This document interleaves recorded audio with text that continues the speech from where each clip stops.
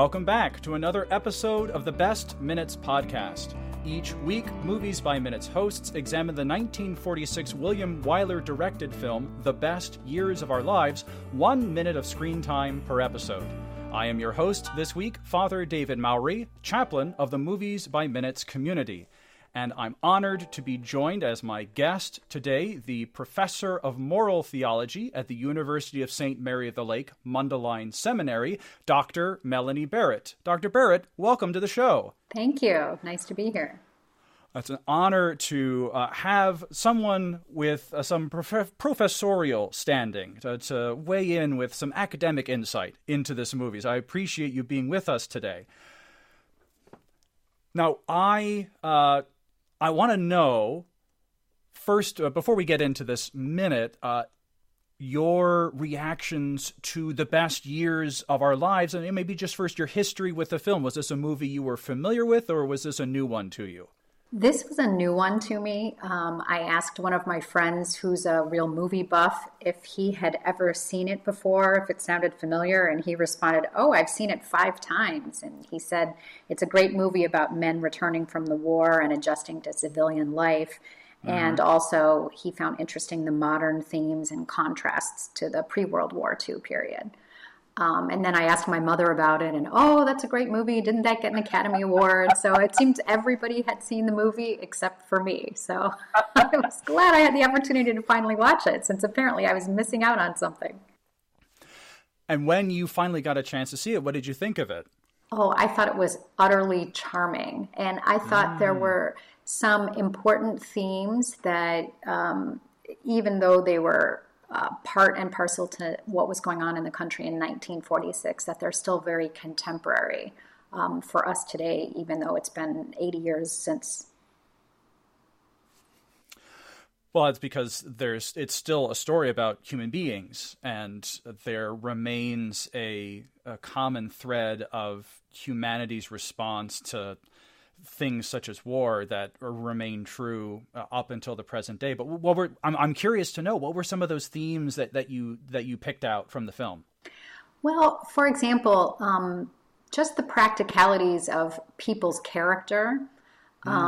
Sometimes people can seem good or bad, and you don't really know until they're in a very stressful, tense situation. That's when sometimes their real selves shine forth. And so that's something that's always interesting. So, for example, one of the characters who gets married to a woman within, what does he know her for 20 days before he ships out to war? Right. So that's our Air Force Captain Fred and his wife Marie. They have a whirlwind romance, and we've heard Fred, previous to our minute today, talk about wanting to actually start his relationship with Marie since they barely know each other. So he comes back, and you can see she's blonde, she's beautiful, she's tall, she's fun. You can see immediately why he fell in love with her. But as the storyline progresses, we see that she's really not a good person. That it first comes through when they're struggling financially and he's having nightmares, and her response is, "Can't you get those things out of your system? Maybe that's what's holding you back. The war is over. You won't get anywhere till you stop thinking about it. Snap out of it." So she doesn't have sympathy or attempt to understand what he's feeling. And then she's complaining that he has nightmares, he's not making as much money, and he reminds her of the vows that they made. When we were married, the justice of the peace said, "For richer, for poorer, for better, for worse." Remember? Well, this is the worse. And her comment is, "Well, when are we going to get the better?" So there's that sense of, I'm only up for this if I'm getting all of my needs fulfilled all of the time. And if you're struggling with something, or if we're struggling together, it's not my job to help you through it and to walk with you through it. Then I really just want to bail. And that's what she eventually does. Right. It's interesting. She is looking for some kind of proportionality. Like, okay, better or worse, but I need some better to balance out the worse. Whereas those vows signify a commitment to the relationship during the bad times, and not because better times will eventually be coming, or it's the responsibility of one of the spouses to provide better times to make up for the bad times, but simply to demonstrate by the vow, look, no matter how bad things get, whether I have post-traumatic stress disorder dreams because of my experience in the war, we're still going to have this common commitment to the relationship of doing the good for each other. Yeah, and one of the things I talk about, teaching moral theology, so it's basically ethics with the Christian focus in view, we talk about what does it mean to be a good person, a good human being, and what is love? And love is not a feeling, it's not a sentiment, it's an act, it's a willingness to commit yourself to the good of the other person, to even at times put your own needs on the back burner to help someone with their needs. Now, in a good marriage, there's reciprocity over the life course of the marriage. So it won't be one person always putting their needs on the back burner and taking care of the other. There should be reciprocity. But we see in Marie's case, she's not willing to be reciprocal at all. And in fact, when they have an argument later toward the end of the movie, and when she has a man in her boudoir and he comes home and he sees this man and throws the guy out and then questions her about it, she says, well, what do you think I was doing all those years? And he says, I don't know, but I can guess. So he now realizes that maybe she wasn't faithful to him while they were married and he was fighting in war. But she assumes that he must have been unfaithful to her as well. She just projects her own lack of virtue on him. And she says, well, what were you up to in London and Paris and all those places? And then she goes on to say, look, I've given you every chance to make something of yourself. You flopped. You couldn't even hold that job at the drugstore. So there's no recognition that he lost his job at the drugstore for a noble purpose, that he was standing up to a man who was being basically verbally abused by another person. And so she should be proud of him. She should be proud that he sacrificed his job for the sake of standing up to this veteran who was being belittled by this other man. But instead of being proud of him, all she thinks about is the lack of income and how it's hurt her personally. So she says, I'm going to go back to work for myself, and that means I'm going to live for myself too. So we see the selfishness that we suspected was there all along now finally comes to the surface in a definitive way. Your point about love being an act, I think, helps give a lens to how each of these main characters comes home. Each of them comes back into a situation looking for that intimacy and that love. Because, of course, love is really lacking on the battlefield. And as veterans, they need to have their human dignity reaffirmed as they come back into civilian life. And each of them is seeking it in these variety of relationships. And each one has a particular challenge to either giving or receiving that love. Fred has his challenges with Marie. Homer, the sailor, struggles with his family and his old girlfriend Wilma. How are they going to receive me now that I've gone through this terrible accident? I come home with these prosthetics. And Al struggles with loving his family as we see Peggy and follow on some initial romantic leanings that we start to see in our minute today. But in each of those cases, there is at the heart a choice, an act. How am I going to respond to these people in my life? And then the fear of how are these people going to act towards me? And therein lies the real challenge and the difficulty of love. And there you see their character too, and whether their character predisposes them to love or not. So we talked about how Marie's character makes her unable to love Fred the way that he deserves. But in a way, I think Homer is the polar opposite of Marie, because where Marie is so focused on herself and self-centered, and she's not willing to stand by Fred or stick with him when things get a little tough, Homer is the polar opposite. Wilma is just ready to pour herself out for him and love him no matter what, and he doesn't believe it. And he's so convinced that she deserves better that he keeps her at a distance for almost the entirety of the film. So he wants to be giving, he wants to be loving, he wants to do what's best for her, but he can't fathom that he's actually worthy of that love. And so he holds her at a distance almost the whole film. I just want the listeners to note that I am not making a joke about Homer holding Wilma at an arm's distance. So, sorry, that was pretty bad. Oh, dear. Well, all right. So I think on that note, maybe we should move into a discussion about our minute today. Today, we are looking at minute 58 of the best years of our lives. Minute 58 begins with Peggy making Fred eggs, and it ends with Peggy making Fred feel guilty. Well, you see there, first of all, the older chivalrous standards that, unfortunately, I would say as a woman don't exist as much in our contemporary world. But the idea that men should be protecting women, looking out for their interests. And so this idea that she slept on the couch while he slept in her bed is just anathema to him. So she's trying to do the nice thing, but he thinks that it's inappropriate and she's gone too far. But nevertheless, you can tell that he's touched by this kind gesture of hers. But he and Peggy are both doing this politeness dance throughout this entire scene that culminates in Fred being able to denigrate himself and do a little self-deprecation. Oh, that's terrible. I'm such a heel. I can't believe I made you do that. I should have had enough sense to get a hotel. But that whole dance begins with Peggy asking Fred how he slept last night, which I found to be a really interesting question, since Peggy knows exactly how Fred slept last night. And she was the one in there playing psychiatric nurse to him as he's having this horrible vivid dream of his friend's plane going down in flames. So there's this really interesting testing of the social waters and kind of a chance to see what kind of relationship these two characters are going to have after such a intense moment of vulnerability the previous night. Yes, and it's interesting too, from my perspective, to just see how men and women are different in various situations. So as much as we can say gender is a social construction, it's not real, etc., men's and women's brains are wired differently and they deal with stuff differently. So men, in my experience, working in an environment, a seminary context with mostly men for the past 15 years and being one of the few women around, men think about things and deal with things really differently. And so I think if he were having the conversation with Al would say, oh, you had a rough night with those nightmares, huh?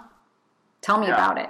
But Peggy, she's going to be more subtle about it. So, oh, how did you sleep? Well, she's not really asking how did he sleep. She wants to raise the issue, I think, of the nightmares and discuss it. Which he doesn't want to really get into and discuss. But what was so beautiful about that scene when he's having those nightmares is the way that she comes in and cares for him, and she dries the sweat off his face and she dries his tears, and she's just there to console him and accept him in his grief. Whereas by contrast, his own wife, Marie's response is, hey, just snap out of it. Stop thinking about it. Put it behind you. So there's a lack of recognition on Marie's part of PTSD and the reality of it. But even though Peggy doesn't have that psychological diagnosis either, nevertheless, she instinctively knows that this is a person in need. He's struggling. He's suffering. I'm not going to judge him. I'm just going to be there for him. So that probably makes him as a man feel uncomfortable as well, that not only did she give up her bed for him, but she saw him in this very vulnerable state. You can see that in Fred's face when she asks the question, how'd you sleep last night? And you can see his eyes look over her, and he's got some battlefield analysis going on here. Okay, what's the play here? What's going on? How do I get out of this with minimal damage to my male pride?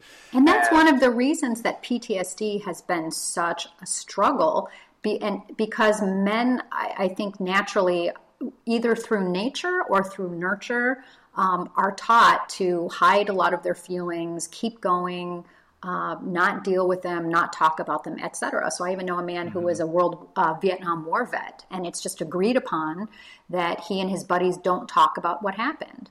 But some of them are still struggling decades later with what happened. But by not talking about it, they stay stuck.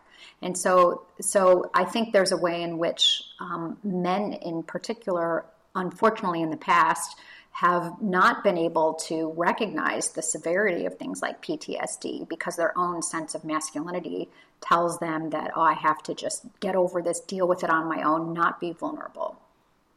So what do you think the role of fiction is in that kind of dynamic? So take a movie like The Best Years of Our Lives. It comes out in 1946, where you're going to have a large segment of the male population in the United States wrestling with the kinds of issues that Fred is depicted wrestling with in the film itself. It's not alluded to. It's not just kind of talked about as something that happened off screen. We see the nightmare itself.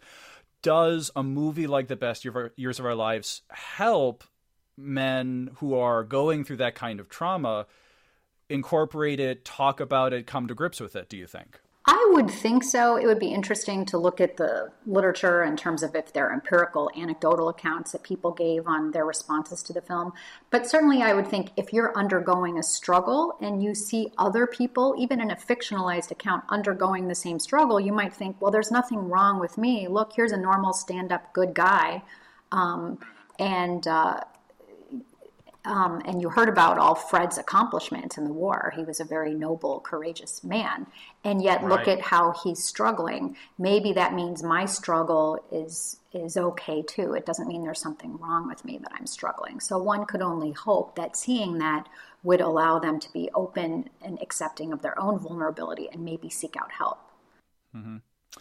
The other parallel that I find really interesting. We've talked a lot about Marie, even though she doesn't appear on screen this minute or is even mentioned. But the parallel or contrast rather between Marie and Peggy. Marie has spent the war years working at a variety of nightclubs and involved in a very comfortable lifestyle. Obviously, she is accustomed to the nicer and finer things in life, whereas Peggy, for some time during the war, has been working at the hospital, and she has been engaged as a servant to others, and therefore I think that helps to explain her response to Fred, who to her is a total stranger. I mean, the grand total of their reactions. We pick up at the beginning of this minute her saying that her name is Peggy. Yeah, for the last time, yeah, my name is Peggy, because he asked her once when he was really plastered at Butch's place, and again when she was helping him into bed, and he got a little handsy with her. But in all that, she remains very patient and very caring. And even when he goes through that nightmare sequence, her compassion and her care for this man she has known for all of, 3 hours, really speaks to her character. It does, but at the same time, she's not perfect either. So he takes her out on a lunch date, even though he's a married man. He kisses her at the end of it, and then that night she announces to her parents, I've made up my mind, I'm going to break that marriage up. And she rationalizes it to herself as, oh, he doesn't really love his wife. I know it. She doesn't really love him. I know it. And her father's response, Al's really smart in this. He says, who are you, God? How did you get this power to interfere in other people's lives? Oh, well, you don't know him. I know him because I love him, etc. And so he says again, oh, you're possessed of all the wisdom of the ages. You can see into the secret recesses of his innermost soul, and she won't listen. And the only reason she discontinues the relationship with him while he's married is because Al takes it upon himself to go and talk to Fred and say, you need to stop seeing my daughter. She deserves something better than to be the other woman. She deserves someone who can give himself to her completely. So she's only able to act well because someone steps in and changes the situation on her behalf. Mm-hmm. Well, and we can see the seeds of Peggy's love for Fred and her investment and relationship with him beginning to be sown here in this little politeness dance that's going on between the two of them. Yes. And her willingness to help to help him by making breakfast and doing a classic move where someone's making breakfast and I was, can I help with anything? And they say no by saying yes. Can I help with any of that business? Oh, you can pour some of the coffee if you like. All right, I'm helping myself. Yes, I don't mean to in any way denigrate her. She's a good person. She's sweet. Yeah. She's considerate. She goes out of her way to sacrifice for the sake of others. I'm just saying that we have to be careful with one of the things that makes this movie such a good movie, I think, is the realism that like most human beings, people are not perfectly good or perfectly bad. People are a mixture of good and bad, and situations test them in various ways, and you don't always know how things are going to turn out. Well, that's absolutely right. Yeah, I've said this consistently both last week and this week, and I'll say it again. The sensitivity with which these characters are portrayed as human beings is one of the things I love most about this movie. You alluded to that argument scene in the Stevenson family when Peggy announces she's going to break up the marriage, and I don't want to eat the lunch of those folks who are going to be talking about those minutes in the future, but just the fact that kind of family conversation was depicted on screen at all blew me away. I'm like, oh my gosh, here is a family talking about something that's really heavy and really awkward, and yet, no one is breaking any plates, and no one is being, disowned, or any other kind of high dudgeon or high drama kind of approaches to this. And the relationship continues to be important to everyone and is played out in a realistic way. And the other piece, the realism that I like, and I guess in a way this reminded me a little bit of when the Brady Bunch show was aired on TV, and everyone thought it was revolutionary because the husband and wife are sharing a bed together on screen, and that was shocking and scandalous. So you see a little realism here, and maybe for 1946 some of this is shocking as well. But the fact that when Peggy's arguing with her parents, Al and Millie, and she says, "Look, you don't understand how I feel because I don't see you passionately desiring each other," and she says, well, her mother says, "You don't really mean that, do you? That we don't care, we don't care about each other." She says, "Oh no, it's actually the opposite. Everything's been perfect for you. You loved each other. You got married in a big church. You had a honeymoon in the south of France. You never had any trouble. How can you understand?" And then her mother says, "Oh, we never had trouble." And she looks at Al and says, "How many times have I told you I hated you and believed it in my heart? How many times have you said you were sick and tired of me, that we were all washed up? How many times have we had to fall in love all over again?" So that brutal realism that marriage over the years can be hard, can be challenging, but yet there's something noble and beautiful when people do stick it out and they work hard and they find a way back to each other over and over again. And so the fact that the movie is able to depict that yeah, things look good in the foreground, but in the background, there's been some real struggles, and to acknowledge that and be honest about that, I thought that was very compelling as well. Mm-hmm. I can't add anything to that. You're absolutely right. So I think whoever has those minutes coming up would do well to maybe invite you to come back and talk about that scene in some detail. You can tell I love the movie so much. I just want to talk about all of it. Well, I don't blame you. It's a fantastic film.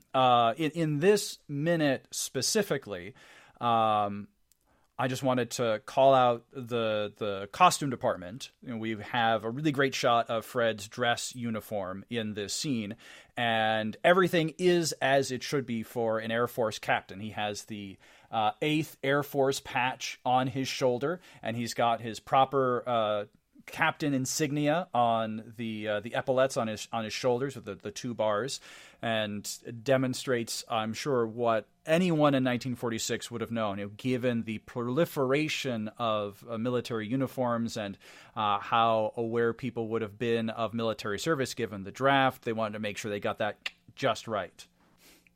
The only thing I didn't like about that scene is she was stirring those eggs over and over and over. And I kept thinking to myself, well, they must be done by now. And is she using a metal implement? She's going to scratch the pan. I know that was silly to think, but I kept thinking that. Yeah, Peggy is beating the hell out of those eggs, so they are going to be really tough. And the other thing that was killing me is you can see she's making them in a glass frying pan. So you can't get that as hot as a metal frying pan, but maybe that's actually good, because for scrambled eggs you want to cook them low and slow. You want them on low heat, so maybe something like glass is actually preferable. I don't know. I like the fact too that she says to him, "Would you like some eggs?" And he says, "Well, do you think I can handle them?" And alluding to the fact that he's hungover. And that's another scene, is the alcoholism in the movie and the way that they're all drinking constantly, and then some of them behaving badly when they've been drinking too much. Mm-hmm. Well, it was a great approach to, I think, the best approach you could take to alcoholism in a 1946 film, where Al suffers the most from it. He's a very high functioning alcoholic, and poor Millie has superhuman understanding and patience with him. Fred, at least, seems not to have so much of a problem with it. Just got he overserved himself last night because it was his first night back in town and couldn't find his wife. I'm sure he was very frustrated, and so he turned to something just to make himself feel a little bit better.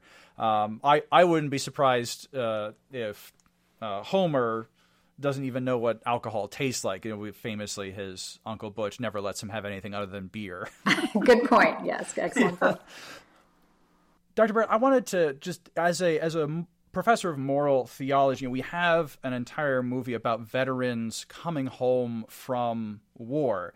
And I wanted to just talk with you a little bit about the reality of war from a moral perspective, and perhaps these individual veterans. We have an Army sergeant, we have a Navy sailor, and we have an Air Force captain.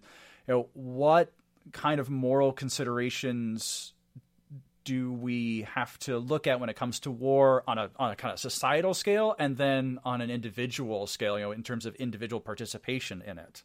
Well, in the Christian tradition, we've always had two ethical avenues that we thought were both viable for people to follow. One is some sort of pacifism, following the example of Jesus, assuming that it's that one can choose not to engage in violence to fight injustice whatsoever, assuming they take up some other form of service to their community.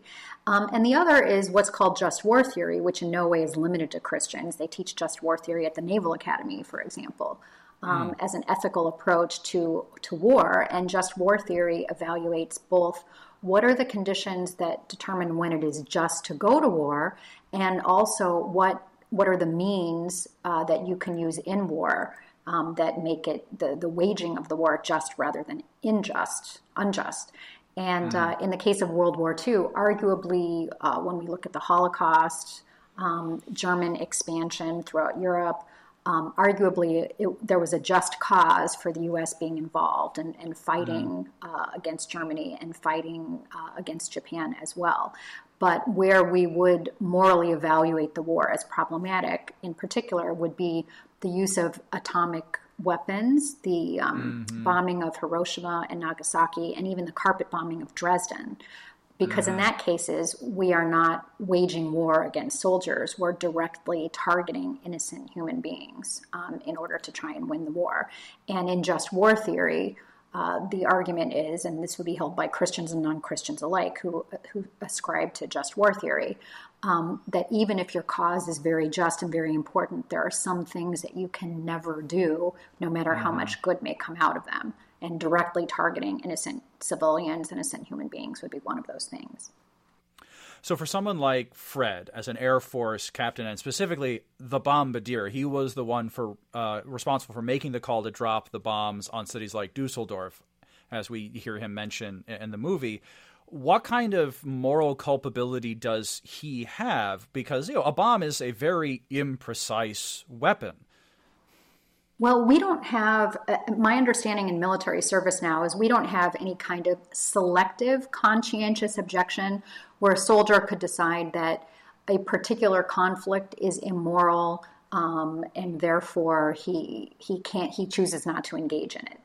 He could end up in military prison for that. And also disobeying a commander's order would be very problematic. You have to assume that he's actually doing something immoral in order to be able to disobey and not end up being court-martialed and thrown in prison for a long time for your disobedience. But at this time, it's not that, we would say from the outside of it that dropping atomic bombs on Hiroshima and Nagasaki was immoral, but I think in the context of the war, he doesn't really have that maybe understanding that this is morally wrong. And he doesn't even see, he makes a comment at one point, he doesn't even see the damage of what's done by the bombing. He's just up in the air and seeing all the smoke. So he doesn't even really know what's going on. But one of the things that's been interesting in military ethics in the last few decades is a discussion of not only post-traumatic stress disorder, PTSD, but also what's called moral injury. So moral injury is when a person, like a soldier, is in a conflict and they perpetrate some kind of some kind of action, they witness an action, or somebody else does it and they fail to prevent it. But what they see goes against one's own beliefs, one's own moral values, one's own ethical codes of conduct.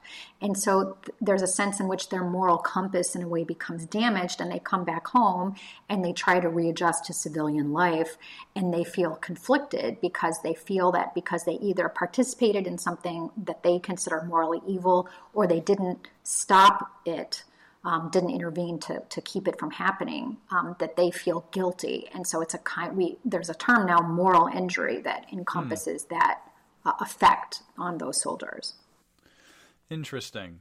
Yeah, and you have a range of reactions to the war. You have Al come out of it. He seems pretty solid. Al does not seem to be overly affected by his experience in war. He's caught off guard by his son Rob's questions about radiation poisoning, and his son seems to know more about the effects and the aftermath of the atomic bombs than Al himself does, even though he served in the Pacific Theater. And then from there you have Fred, who has this PTSD and struggles, perhaps not so much with the moral injury that you talk about, but rather the trauma of seeing friends he cares about die as their planes get shot down. And then Homer bears physical scarring. He's lost his hands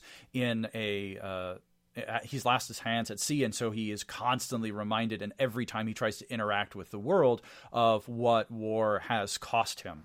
Yeah, so none of them, as I seem to exhibit moral injury, just you see the PTSD. So the difference is PTSD is a mental health diagnosis, but sometimes when the veterans come back, then from those experiences of war, they have anguish, they're alienated, they have anger, and those types of feelings can't just be explained in terms of PTSD. And it has to do with the conflict between their moral codes and the acts that they were involved in. So this is something that obviously has gone on from the beginning of civilization, when human beings went to war and had personal ethical dilemmas while they were fighting in them. And disagreed with maybe participating in particular conflicts or strategies used in those conflicts. But it's really, moral injury is really a more recent term, and my understanding is that it was in the post-Vietnam era that one of the veterans and peace activists, a couple of them, looked at the aftermath of trauma from Vietnam, and that's when they recognized that there was moral injury at play as well as PTSD. Mm-hmm. And as you mentioned, your friend who was a Vietnam vet, he and his vet comrades just don't talk about what happened in the war, presumably because of the pain of those memories cause. Yeah, but then that means they can't heal them. So someone might have moral injury because they used deadly force, and civilians were killed indirectly. And maybe they didn't target those civilians, but they still died, and so they feel responsible. Or they give orders, and by virtue of their orders, another service member ends up being killed. Or there was a service member who was injured in the fight, and they're unable to provide medical aid to them, and they're unable to save them. Or let's say there was a rape that they themselves were raped or sexually assaulted, or somebody else was. Or civilians were, and they don't report it. Or there were orders that they followed that went against the Geneva Convention or the military rules of engagement, and they realize now maybe they shouldn't have followed those orders. So those would be the kinds of things that then people come back and they have to deal with it. And so to what extent are they personally culpable for those acts? To what extent is their superior or the armed forces that they were a part of responsible? So those are situations that might have to be evaluated on a case-by-case basis. But the main thing is psychologically, emotionally, if those issues aren't resolved, then people can keep struggling interiorly, and that can have a deleterious effect on their ability to reintegrate into civilian life and live healthy and happy lives. Mm-hmm. Well, fortunately for Fred, he doesn't have anything so heavy that he has to struggle with in this particular instance. He just, his only emotional issue is how to figure out how to talk to this very pretty and compassionate girl over a very awkward breakfast conversation. And we'll see a little bit more of that in our episode tomorrow. But Dr. Barrett, thank you so much for being with us for minute 58. Was there anything else you wanted to say about this minute in particular, or about the movie The Best Years of Our Lives in general? Well, even though it's not about this particular minute, I would say, as probably with many other people, my absolutely favorite part of the movie was the very end, where Fred is talking to Peggy, and he tells her, hey, do you know what life with me will be like? It's going to take us years to get anywhere. We'll have no money, no decent place to live. We'll have to work, get kicked around. And she just kisses him and loves him anyway. So I thought that was just beautiful, along with Wilma's complete devotion to Homer in spite of his injury. And so every time those little instances happen in the movie, I just teared up. So it's maybe like a 4 Kleenex movie for me. So that's a high rating on my rating system. Well, I'm glad to know that you were properly prepared and so touched by this film. It is a classic for a reason, and I'm so thrilled to have delved into all these various themes and moral topics with you on this episode today. So I thank you so much, Dr. Barrett, for being on the show. And listener, thank you for joining us today. Remember that you can find the Best Minutes podcast on Apple Podcasts, Spotify, and Google Play, or at the main site, thebestminutes.com. And if you want to maybe join in some in-depth conversation about the morality of awkward breakfast conversations, why don't you come on down to Butch's Place? That's the Best Years of Our Lives Listeners Cafe on Facebook. Or you can join the conversation on Twitter at The Best Minutes. Dr. Barrett, is there anything that you want to plug or promote here at the end of the show? Nothing I can think of. Just thanks for your wonderful podcast. And now I'm inspired to listen to more of it and find some more wonderful movies that I've been missing out on. Oh, excellent. Well, then, if you're interested in more of this format, I encourage you and all of our listeners to go to moviesbyminutes.com, where you can find over 100 different podcasts that explore movies in this minute-by-minute format. And I can almost guarantee you that your favorite movie already has a movie-by-minute podcast. But before you dive too deeply into those, make sure you save some time to join us tomorrow on the Best Minutes podcast.